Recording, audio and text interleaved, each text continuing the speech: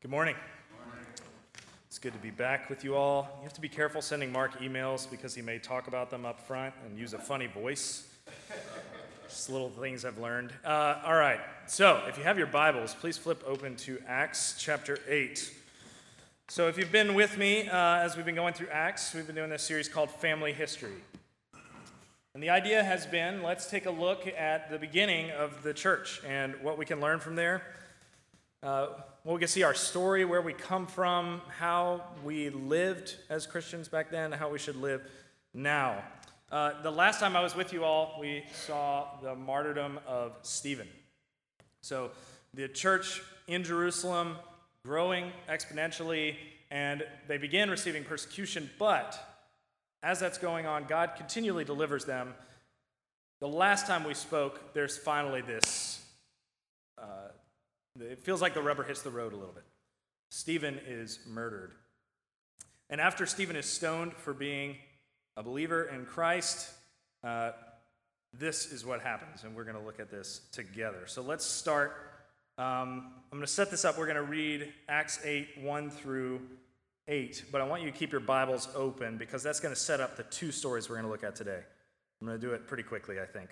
So here we go. Let's read together. And Saul approved of his execution, Stephen's. And there arose on that day a great persecution against the church in Jerusalem. And they were all scattered throughout the regions of Judea and Samaria, except the apostles. Devout men buried Stephen and made great lamentation over him.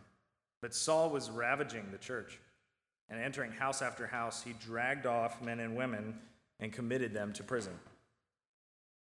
Now those who were scattered went about preaching the word. Philip went down to the city of Samaria and proclaimed to them the Christ, and the crowds with one accord paid attention to what was being said by Philip when they heard him and saw the signs that he did. For unclean spirits came out of many who were possessed, crying with a loud voice, and many who were paralyzed or lame were healed. So there was much joy in that city. Let's pray together for the blessing of the word. Father, we thank you that you are here, you are with us, your Spirit guides us. You promise that those who seek you will find you. May we find you this morning. In Jesus' name, amen. So if you've heard me preach for a while, you know I really like movies a lot. One of the coolest things I got to do is when I was in seminary, I didn't get paid for it, which is why I still don't do it, but when I was in seminary, I got to write movie reviews for Relevant Magazine, and it was just a blast, and film and filmmaking has always played a role in my life. Well, one of my all-time favorite movies that not a lot of people have seen, but some have, was Best Years of Our Lives. It's a 1946 film. It's pretty remarkable. What makes it so amazing is it's about these three veterans who come back from World War II, but it's filmed within 7 months of the end of World War II. And so it's a very fresh, like as you watch it, it's people really wrestling with World War II, very close to the actual event. And we follow these three veterans. We look at one of them who's lost his hands and has these hooks instead of hands, and the actor they cast was a veteran who had actually lost his hands and had hooks instead, and navigated his coming back home and trying to figure out how to work his way in the world. We look at a man who comes back and has missed the most formative years of his family growing up without him, and doesn't really know what to do. And the first time he comes back, he doesn't know how to engage with them and takes them all out to a bar because that's just what he does. And the final man is this gentleman who was an absolute champion pilot in the war, a hero. And when he returns home, you learn that he's not so much a hero at home, that he comes from a rough area, that the woman he married has been very unfaithful to him, and that he has a hard time keeping a job. Well, this last character, Captain Fred Derry, has one of the most iconic scenes in film history, which is the people making the movie found a field of these former World War II bombers, like B-52s and those planes, and just being taken apart. And the scene in the movie, Captain Fred Derry, he's lost his wife, he's lost his job, he doesn't know what his place is in this new world, finds this field and wanders through this field of broken down, destroyed planes that he used to master and used to fly with courage and be praised for his work And finally, after going through row after row of these empty, forgotten planes, he climbs up into one, and he sits in the cockpit and stares through the dirty glass. And as the audience, we begin to hear the echo of what's going on in his head. We hear engines running and gunfire and flak exploding. But we never leave the image of this broken man sitting in his broken plane, disconnected from the only thing that ever gave him purpose. Well, I think this is a pretty good picture of a little bit of the human experience. We have some sense of what things should be like. Somehow we have in our heads a picture of a fully just society, of a fully functioning body, of true contentment and happiness, even though we've never really experienced them. We never really have experienced a fully just society or a fully functioning body or full, true contentment and happiness. We have this sense that we should be flying the plane 1,000 feet in the air, but instead we're in the ruin on the ground, hearing the echoes of sounds of something more real. We are cut, as I think C.S. Lewis would say it, we're cut off from some far-off country that we know exists, but we've never experienced. Conservatives believe it's in the past, and we need to get back there. Liberals believe it's in the future, and we need to build it.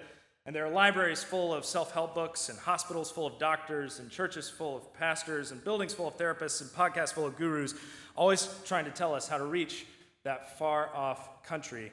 And if you can't reach it, don't worry, there's drugs, alcohol, Netflix, and gaming to smooth over that path and that pain of longing. And into this broken, wandering through the ruins world, Jesus, God incarnate, comes and says, "You're right."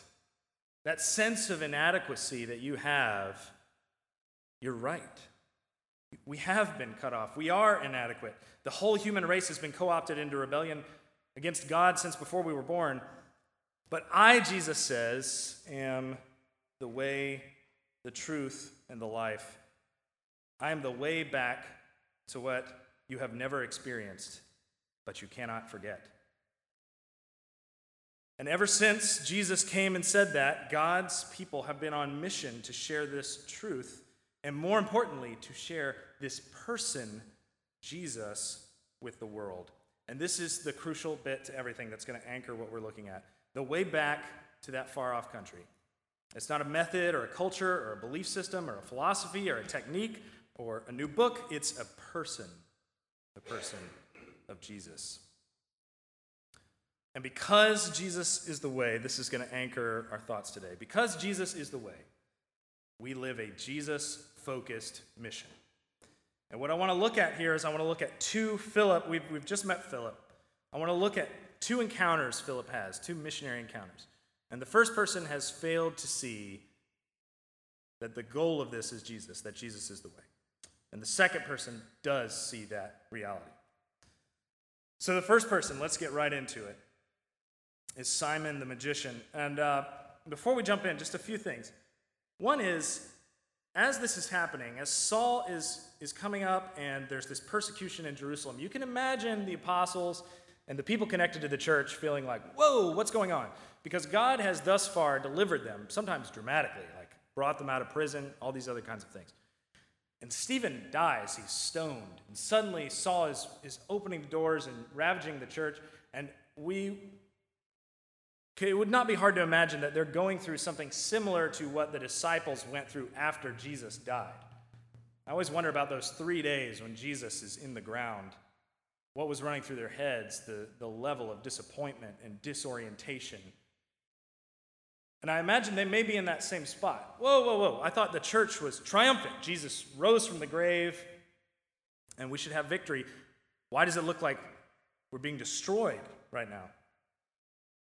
Well, as is typical with God, right? The thing that looks like ultimate defeat is just another way forward for the kingdom of God. And so what happens is this actually moves the church forward. It spreads people out of Jerusalem, and they go, and guess what? When they go, they're talking about Jesus. And the gospel is going forth. And suddenly it's going forth even faster than if Saul had never done anything like this. The persecution becomes a catalyst for the mission going forth. Whereas before, it was just rooted in Jerusalem, now we see the good news of the kingdom of God going forth to all the nations. And if you're here today and you don't have a Jewish lineage, this is probably where your story starts. This is where we can trace and say, this is where it begins for us. This is where we begin being invited into the people of God. Well, the character we hone in on right now is Philip, and we don't know much about Philip, and he gets this one chapter, and it's glorious. If you're in the Bible and you get this one chapter, sweet, you know. Most people in the scriptures don't come off looking great. It's like Joshua looks really good, and Philip, maybe that's about it, and all of the women in the Gospels look really good. So there you go, okay. Men get smashed. All right, but one of these guys is Philip, and all we know about him is he, like Stephen, served the widows. He was elected to serve the widows, which was the church valued very highly, even if the world didn't, and that's basically all we know about him. But we see he begins to go, and he begins to preach, and he has these two encounters. And the first one is with this guy, Simon the magician. And I want to look at this, so let's look together. Let's look starting in Acts 8, verse 9. But there was a man named Simon who had previously practiced magic in the city and amazed the people of Samaria, saying that he himself was somebody great. They all paid attention to him, from the least to the greatest, saying, "This man is the power of God that is called great."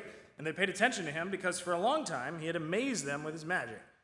But when they believed Philip, as he preached good news about the kingdom of God in the name of Jesus Christ, they were baptized, both men and women.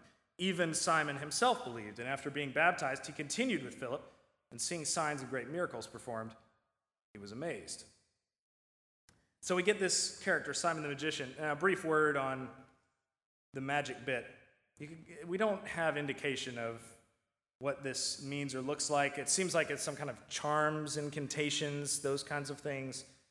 Is he actually doing something powerful? Is there some kind of demonic force at play? Maybe. Is there not? Maybe. Is it trick? I don't know. The Bible doesn't give us any kind of indication. I mean, the one thing we can say is, as he watches Philip performing these miracles through the Spirit of God, he's amazed. So there may be a sense that he's like, that is something different, right?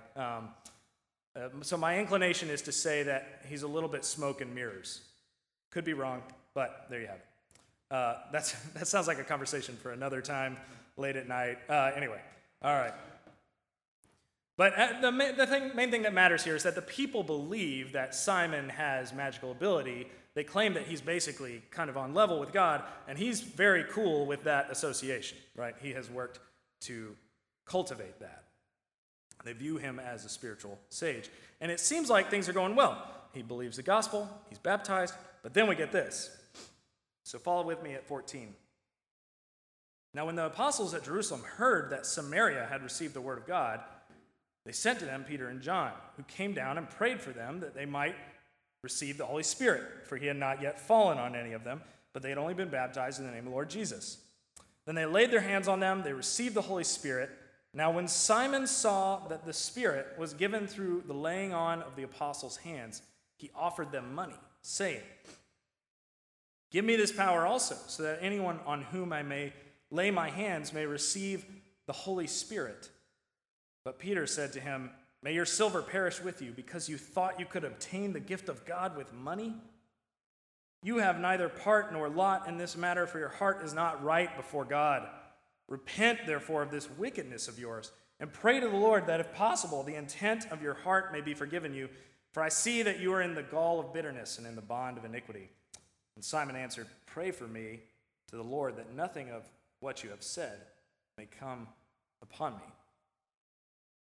All right, so what's just happened here? What's going on? I mean, this is a trippy story. So why did the apostles respond that way? And if we read in the ESV, the translation's a little light. When Peter says, "May your silver perish with you," it's a little bit like, hey, you and your money can go to hell. I mean, that's kind of where he's at. I don't say that flippantly. That's actually kind of the intent of that line. So what is so offensive about what Simon does there?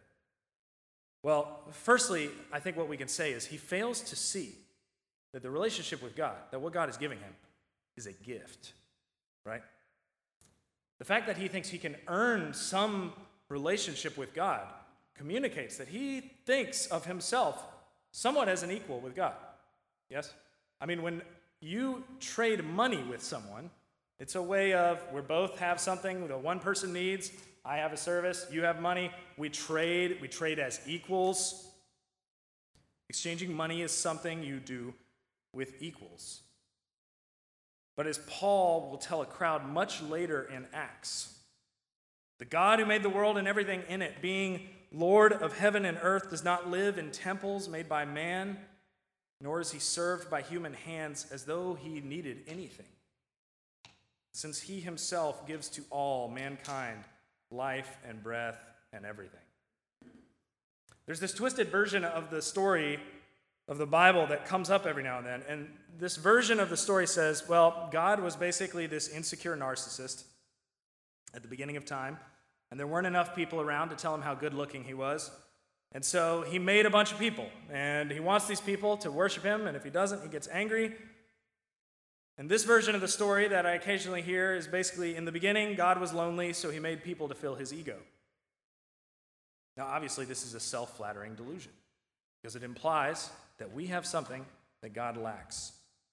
The Bible story begins with a God enjoying full and complete fellowship and communion within the Trinity himself. God, Father, and the Holy Spirit are a perfect community, delighting in the perfect good, which is himself, God. And God creates us to share in the joy of that community. It's an overflow. It's not because he is lonely. It's not because he lacks anything. He has all he needs. You cannot buy anything from God. He does not need your service or your money or your good intentions. He has come to invite you to himself. It is a gift and a relationship. And if at any point we feel that we have something unique to offer God, that if God doesn't get it from us, he won't get it somewhere else, we were in a very dangerous place. There are a lot of faithful men and women who have gotten to a point where they felt like what they were doing was so important that God needed them. And so many terrible stories start with that feeling, that realization. The gift, of course, that Simon asks for, too, is interesting. He's saying, what does he want here? He wants power. He wants sustained influence over other people. Let me give you money, and you give me this, and I'll use this kind of religion, spirituality to stay powerful and meaningful and significant and relevant and hip and yada, yada, so forth and so on. Simon, by offering money, is revealing he thinks that he is equal to God. And he's revealed what he really wants, continued powers over others and power over nature. And I'd want to say this, too, before we move on from Simon. One of the dangers about us kind of in the West is the way we move towards anything is frequently from a consumerist bent, right? We are driven by what we can buy, and we think we can buy more. Like, you watch commercials, and they're frequently advertising some kind of, you can pay and have better health, you pay and be better looking, pay and your family is happy now. You know, these things that are just outside the grasp of what money can actually do. I hesitate to make this illustration because I don't want to come down on different types of churches too much. But there was this one time my family and we visited a church in another state. I won't tell you what it is, yada yada. But as we walked in, it became clear that the church's grid for approaching the gospel was through consumerism. At every point, there was like this choose-your-own-adventure of worship. Like the traditional service was over here, the modern was over here. At various points, you could do communion or this, and it was clear, it felt like we were shopping. And one of those priceless, amazing, you could hug your kid moments, when we first walked in, my eldest son is like, are we in IKEA? From the mouth of babes, right? Now, I don't bring this up to be self-righteous about it. We do this in our own ways. But the point of consumption, right, is that I make a choice, I get what I need, and I leave feeling good. And if we think that's what church is about, if we think that's what Christianity is about, if we think that's what Jesus is about, is I get what I need, what I want, what I choose, and then I leave feeling good, you are going to be very disappointed in Christianity. I read the other day by Brett McCracken. He was talking about how institutions can be affirming or transforming, transformational. And right now, our institutions are very affirming. That's the main goal of most institutions. And consumerism, if we think about it, is strictly affirmational, right? The customer is always right. But the church, while being accepting, is ultimately supposed to be a transformational institution, because God is a transformational God. We don't come to God and leave the same, right? If we come to God and who we were before is who we are when we leave, I would say we didn't meet him.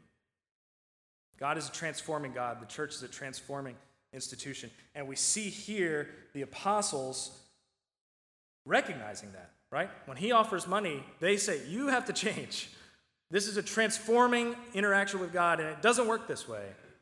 It's not about you getting what you want. It's about coming before the most holy God, which, by the way, anything that you want is going to be just so pitiful compared to what God has to offer you.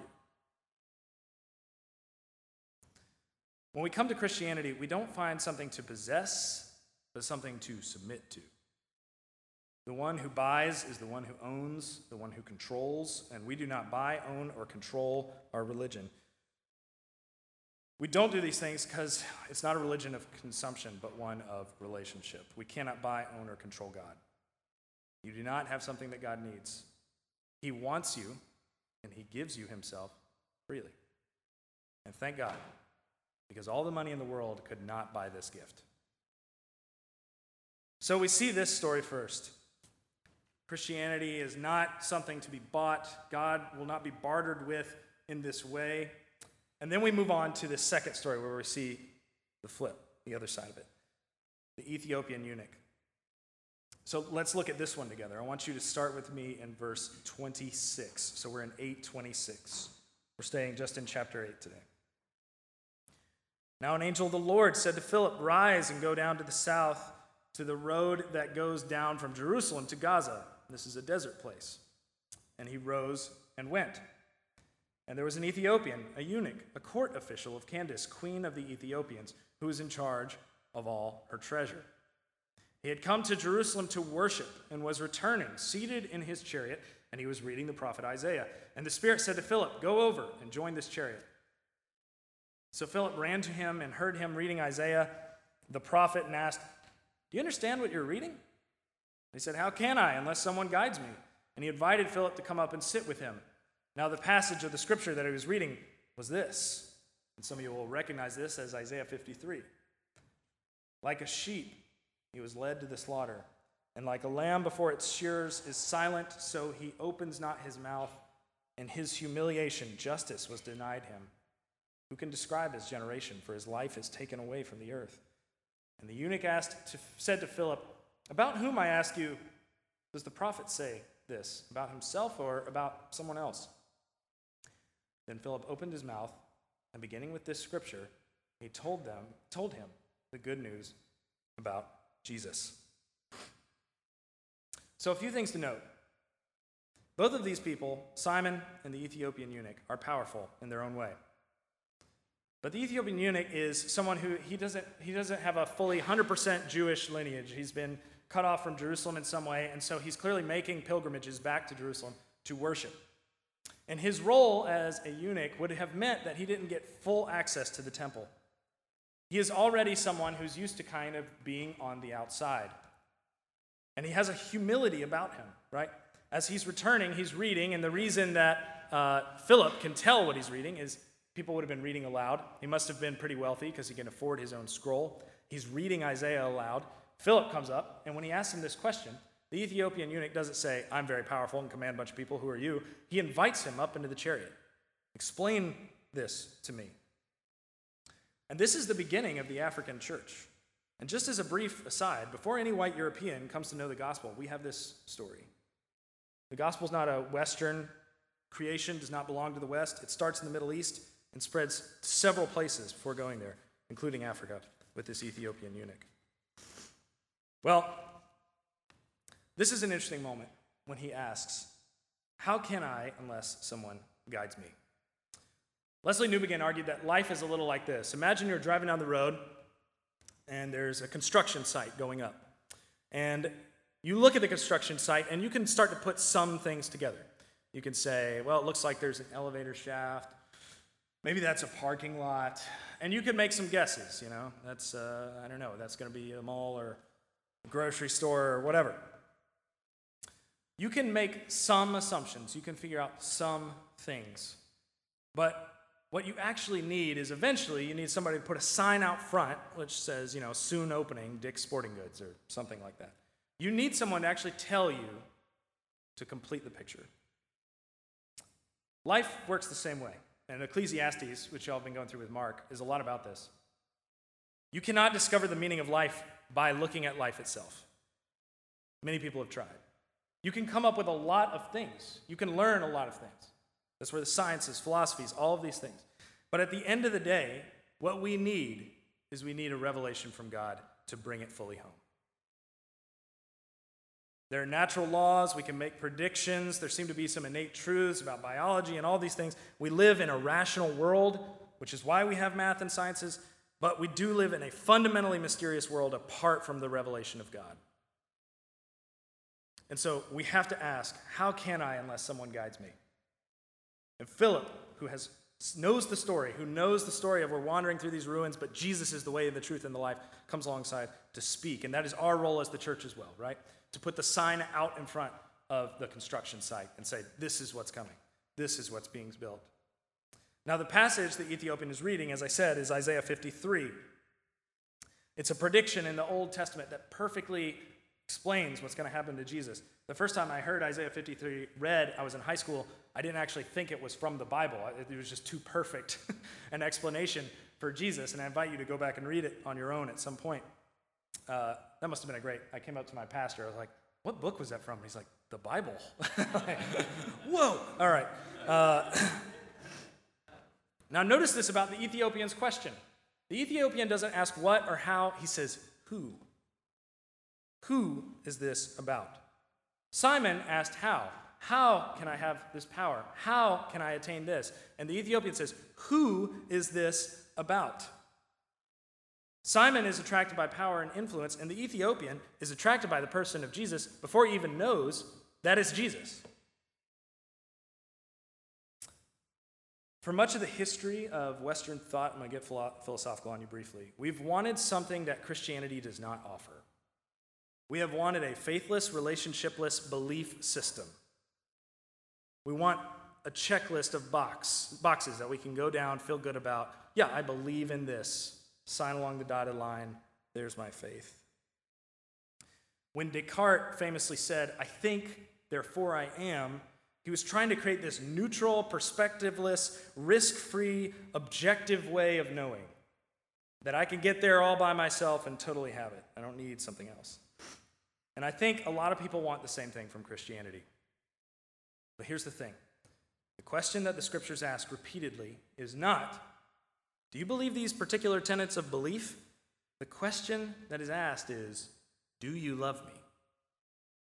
It's a relational question. All of Greek philosophy is blown to bits with the opening of John 1. The word or the truth became flesh, became a person, became someone with whom we relate.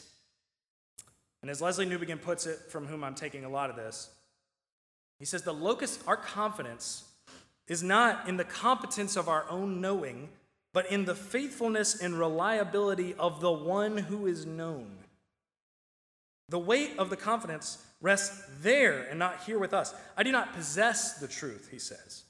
Rather, I'm confident that the one in whom I have placed my trust, the one to whom I am committed, is able to bring me fully to the full grasp of what I now only partly understand. The way I explain this to my students is Christianity is not like finding a new scientific law. It's like getting married.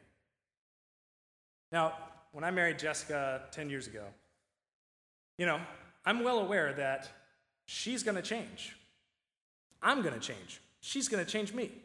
What I couldn't know at the time is I'm going to start liking this weird drink called kombucha. Things are going to go differently for me. Has anybody she makes kombucha, and I appreciate it as an art form, but the thing looks like this organism from Alien movies. I mean, it's terrifying.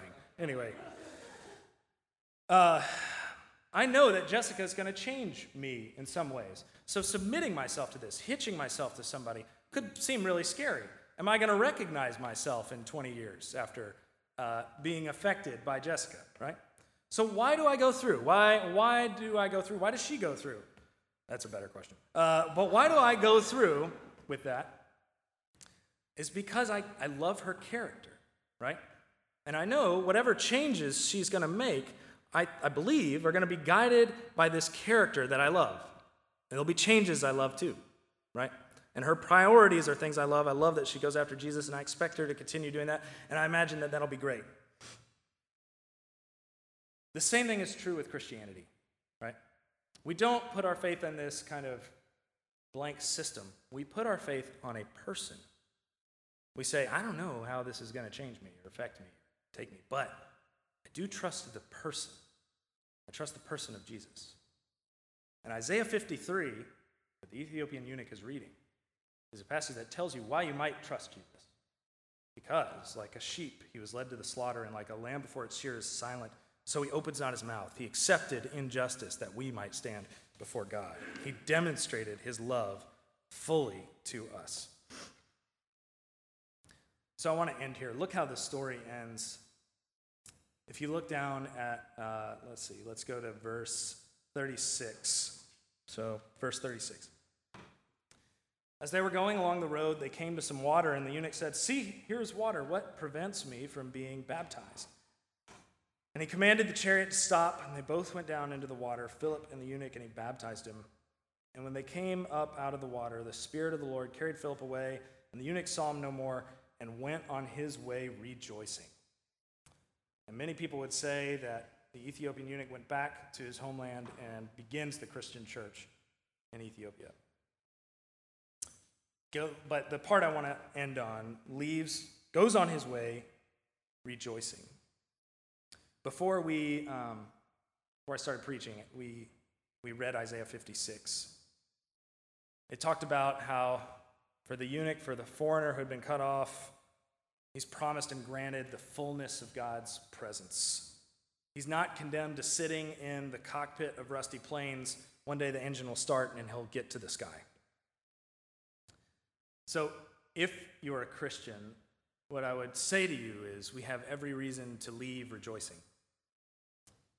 And if you look at your life in the last stretch and you say, I feel really dry, I feel like I have not done much rejoicing, I don't sense much of the joy of the Lord, my invitation to you is to look at the person of Jesus, to pray to him, to draw closer to Jesus, more so than any system or anything.